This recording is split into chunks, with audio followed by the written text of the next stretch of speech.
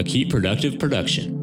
Welcome to the Tools They Use podcast. Interviews with professionals about how they use apps, software, habits, and routines every day. Hello guys, before we begin this podcast, as you can imagine, our sponsor this month here on Keep Productive and also Tools They Use is Notion. Now, if you haven't heard about Notion, again, I don't know where you've been. It is a really popular application at the moment and it provides a lot of experiences. It's one of my favorite apps for a fair while now, and it has allowed me to organize a lot of different stuff. I'm actually currently you're going to be utilizing it to organize our baby in terms of be able to plan in advance, to be able to manage day to day, and also plan for those life stages best you can. Apparently it's going to get out of hand, I hear. But as you can imagine, it's a really flexible tool which you can bend to any of your needs. You can check out Notion at notion.so, and you can find out all about them there, and you can get a free account, which is absolutely fantastic. But again, it's fantastic to have them as a sponsor, and I definitely think you should check it out. It's one of those things that you need to see more than hear. So again, definitely something to go and explore. We got tons of videos on it, so there's no excuse, and there's probably no avoiding it either. But guys, a big thank you. Let's roll into this podcast.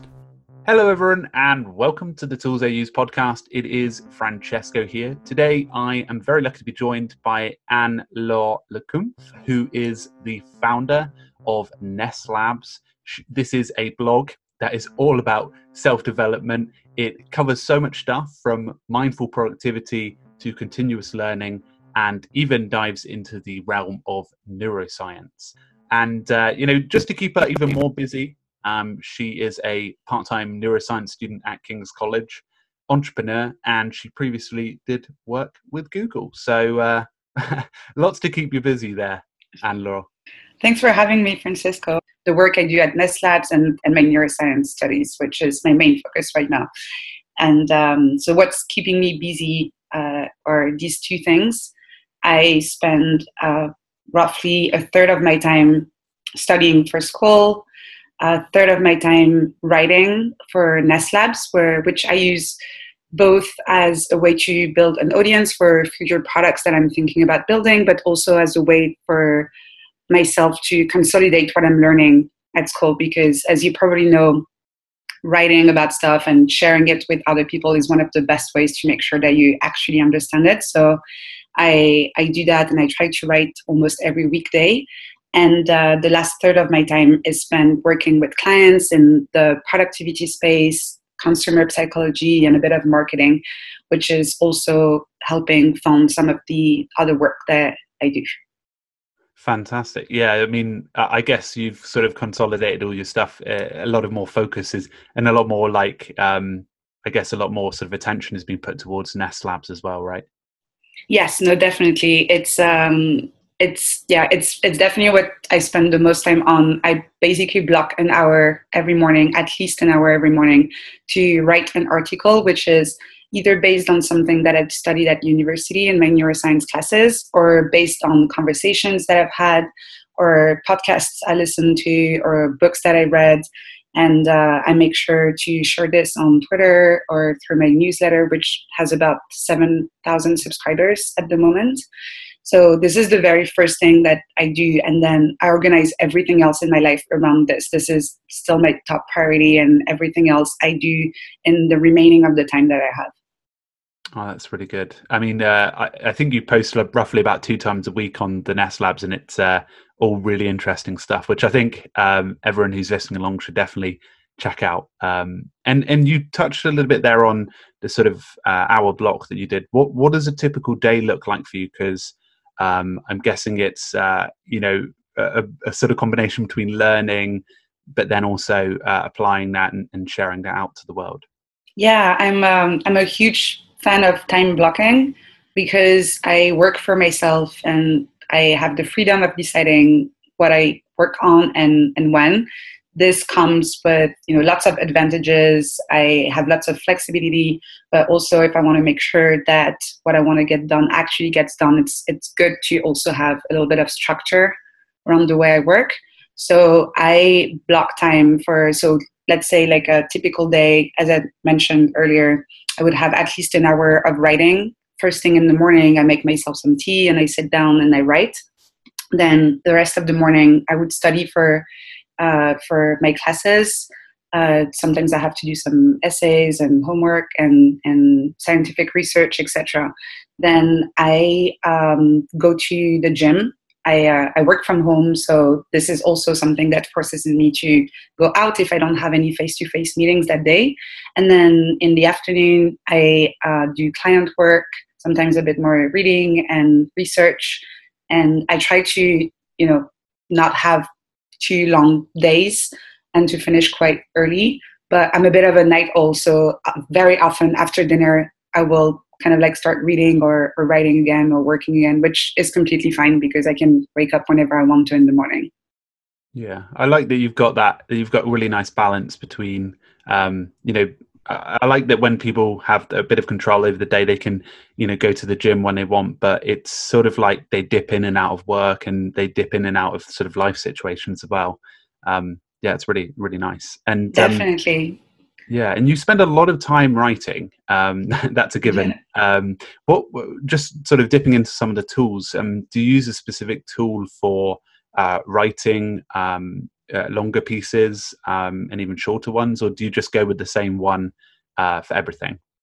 That's a very interesting question because I was discussing that exact same question only yesterday on Twitter with some people who were asking what tools I was using and what was my recommended tool.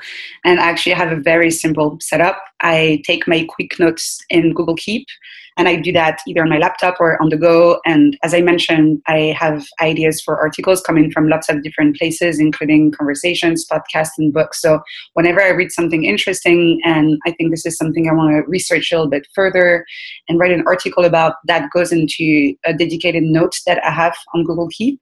And then I use Google Docs for writing.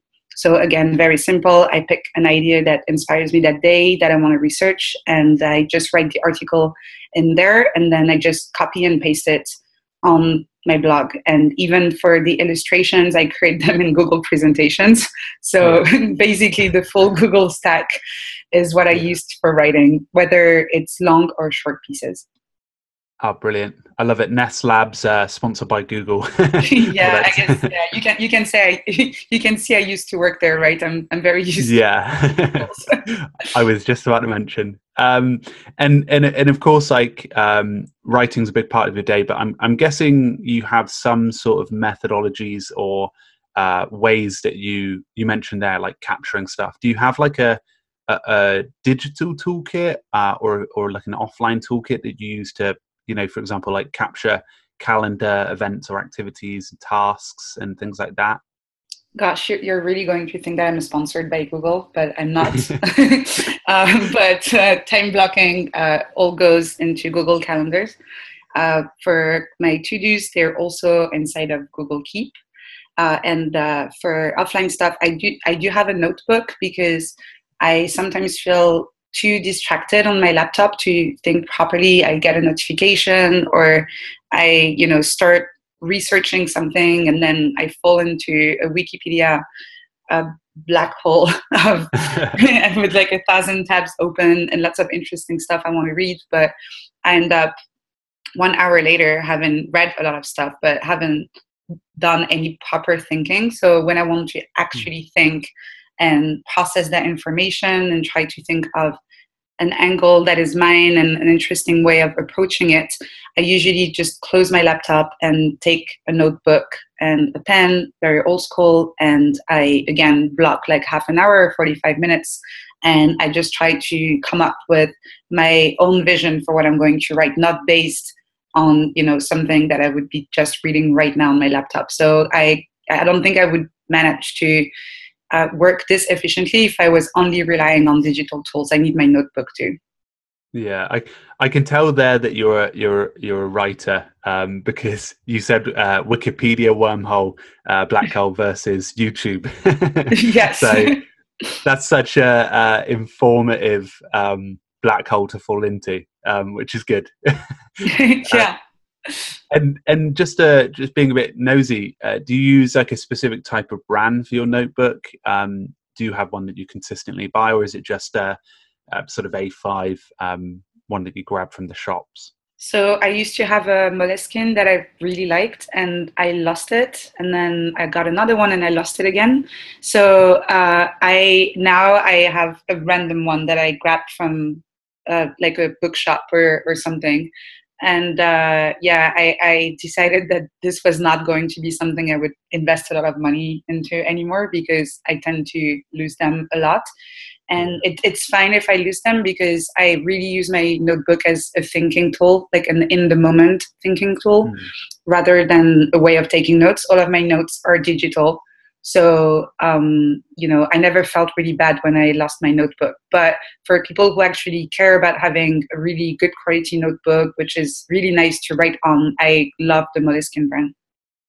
Yeah, definitely. And I think the tool set that you've got there is a really nice sort of consistent setup, especially because you've gone in all Google, which is quite nice across the board. Obviously, tools are pretty important, but routines also become pretty valuable nowadays. And I'm just wondering, like you write a lot about the sort of work-life balance.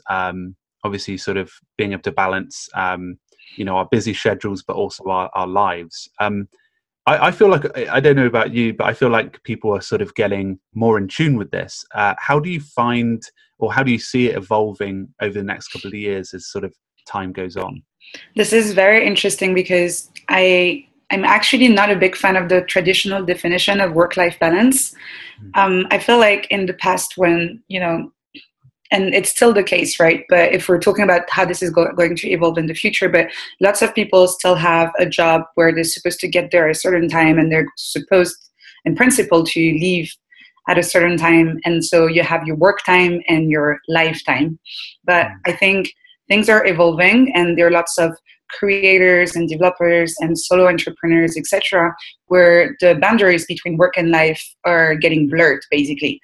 And I think the first instinctive reaction that people had when they saw this happening was to say that it was a bad thing, that you still needed to have this balance and have your work time and your lifetime.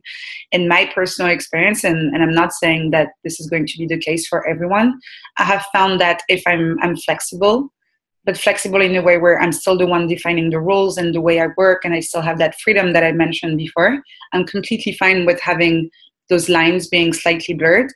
And I'm okay working longer hours certain days where I feel particularly inspired. If there's a very long article I want to write, and I'm kind of in the flow and I'm just being very creative and productive, I don't want to force myself in an artificial way to stop working to do the life part.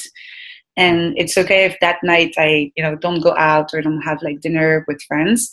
But I feel like the next time I will see them, I will be in a better mood and more excited, and we will have more interesting conversations. So I'm perfectly fine with having this more like flexible vision of work-life balance. But, and the big caveat to this is that I'm my own boss. So I think it works for me, because whenever I also feel like I'm tired, I can decide to push back a piece of work to later and work on it later. And so in the future, I really hope that more companies will offer flexible environments to their employees, so they can design this flexible model of work-life balance where if it's 9 p.m. and I feel super productive, I can work until 1 a.m. and maybe come into the office at 10 a.m. the day after. And no one is going to say that this is a bad thing, because this is the way I work best. And this is also how I keep my energy for the life stuff. So yeah, in the future, I can't predict the future, but I hope that this is going to become more and more flexible. Yeah, and I guess from what you said there, it's like also dependent on how your energy levels are too, because you might be like, one day do that sort of 9 p.m. to 1 a.m. then go in at 10 a.m. but the next day you could just be back to normal, or quote unquote normal. Sort of routine. Yeah, I like your sort of approach on it, and that sort of leads me on to the next question about focus, because obviously as a writer you must you set that hour out every morning to really channel your writing and get it sort of pen to paper, metaphor there. I guess, like, how did you go about sort of honing that focus? How did you go about making sure that was a habit that you did, and sort of fixing it in your schedule? Yeah. So as I said, like time blocking for me is super important. It gives me specific times where, and I had to play with it basically because I think there's lots of different things that you need to take into account. But the three main ones that I've identified in my case is my environment, the context, where I am at the moment. Am I at home? Am I on the go? Am I working from a coffee shop? I am, working, visiting friends and working from their place. So the context and the environment. The second thing is how much time I have for the next task I'm going to work on. Do I have 2 hours where I'm going to be able to do uninterrupted work, or do I only have 30 minutes where I would have to do something quick? And then the last thing is my levels of energy. Sometimes during the day I'm lower energy and sometimes higher energy. And so in my case, I've identified that first thing in the morning, I have quite a bit of energy and I feel creative and it's a good time for me to write. But then from around lunchtime to 4 p.m., this is when I'm not feeling the most creative or the most productive. So this is where I do, podcast recordings, interviews, meetings, talking to clients, these kind of things. This is also why I go to the gym in the middle of the day, because I'm not, taking time away from creative work. And then I usually have another burst of energy and creativity late in the day. So in terms of, being focused and making sure that what you want to do happens, I think that instead of just forcing yourself to, do things one by one in a rigid order, it's a really good thing to experiment. And after a while, you start identifying some tasks that are just naturally easier for you to do at certain times of the day. And it becomes easier to build that habit to a point where it would feel weird for me today to wake up and do something else that is not writing, for example. So that's the main thing for me, is like try different times of the day and understand your energy levels and basically build your schedule around yourself rather than trying to force yourself to stick to a rigid schedule that may not make sense for you and that may not be the most productive approach. Yeah, I like that, almost like carving a sort of your own routine based on just continual learning and adapting it to make it even better each day, but not in a massive way. That's like gradual changes not overnight changes. And you actually posted a few weeks ago now on Twitter about you start posting people's years in reviews, and I actually saved the spreadsheet because I'm looking to go into sort of check what other people have been writing about their years in review. And have you managed to do a year in review this year? Yes, I did publish one, and I also published a template that people could use. And then I created a spreadsheet where people could add the link to their own. And I think about 60 people have added links to their own. So if you want to read these later for inspiration, you can. But it was very interesting that this is becoming a more common thing for people to do. Yeah, and that's one of the questions I had to ask you, because I've not done one. I think I used to do one maybe 3 or 4 years ago. But I guess, how would you sell it to me or to any of the listeners who are maybe sort of looking to approach it? Well, you just mentioned earlier continuous learning and how it is important to have incremental change and try to improve little by little. And to me, this is exactly what a year in review is about. It's about looking at your past to improve and make your future better, basically. So it's just looking back at the past year and being as honest and transparent with yourself as to what went well and what didn't. Ideally comparing it to what you had expected that year to look like. And it's a really good exercise because there are usually 2 things that people realize when they go through this exercise. The first thing is that just life happens and you can plan as much as you want. Very often things don't go as you expected, and that's all right.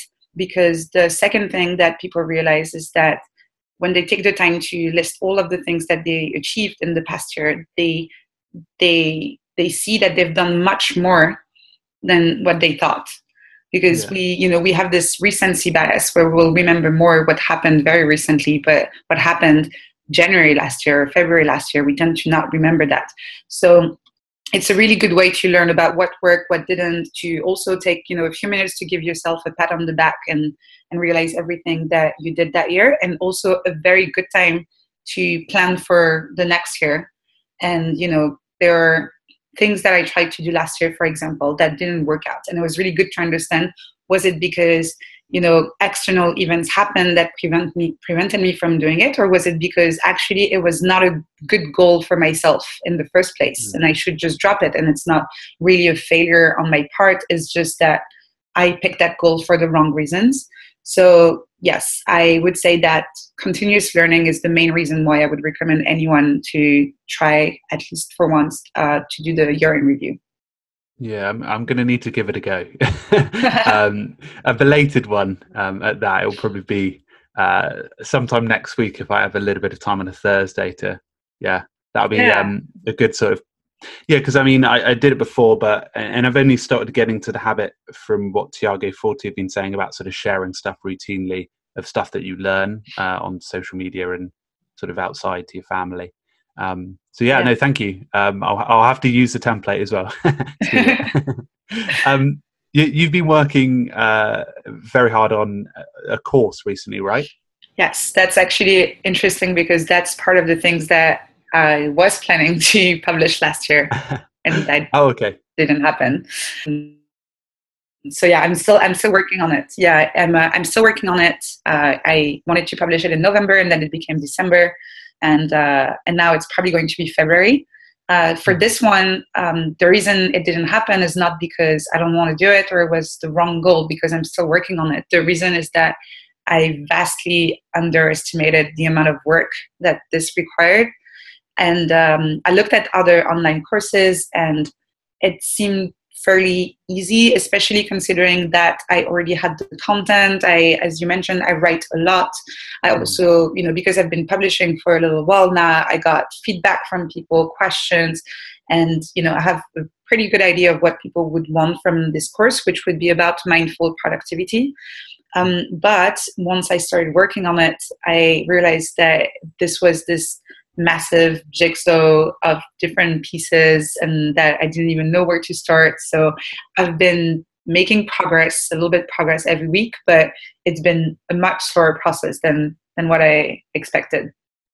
Yeah, and there's a lot of sort of bits that people don't see, all the sort of emails after, or the, exercises that you have to add in, etc. So yeah, it's a big undertaking, especially all the sort of consistent writing you do with Nest Labs and being a student. So exactly. But do let us know about when it's released, because I'll be sure to share it, because it sounds extremely exciting from some of the pictures. Thank you. Lovely. Anne-Laure, would you mind sharing your social media in case people would like to follow you? Because I think everyone would have enjoyed this podcast very much. Well, I'm not going to share my social media handle because I created that when I was very young, and even myself, I can't pronounce it, but people can go to nestlabs.com, nesslabs.com, and there are links to all of my social media there, so they can click through, and that's going to be much easier. Yeah, they won't stumble on any wording. Yeah. Brilliant. Well, it's been really great to have you, Anne-Laure, and I hope you have a fantastic rest of the evening. Thanks so much for having me. Are you a subscriber on the Keep Productive YouTube channel? If not, you'd love it. Software reviews and news. Just search for Keep Productive on YouTube for weekly videos. Thanks for listening to the Tools They Use podcast, a Keep Productive production. See you next time.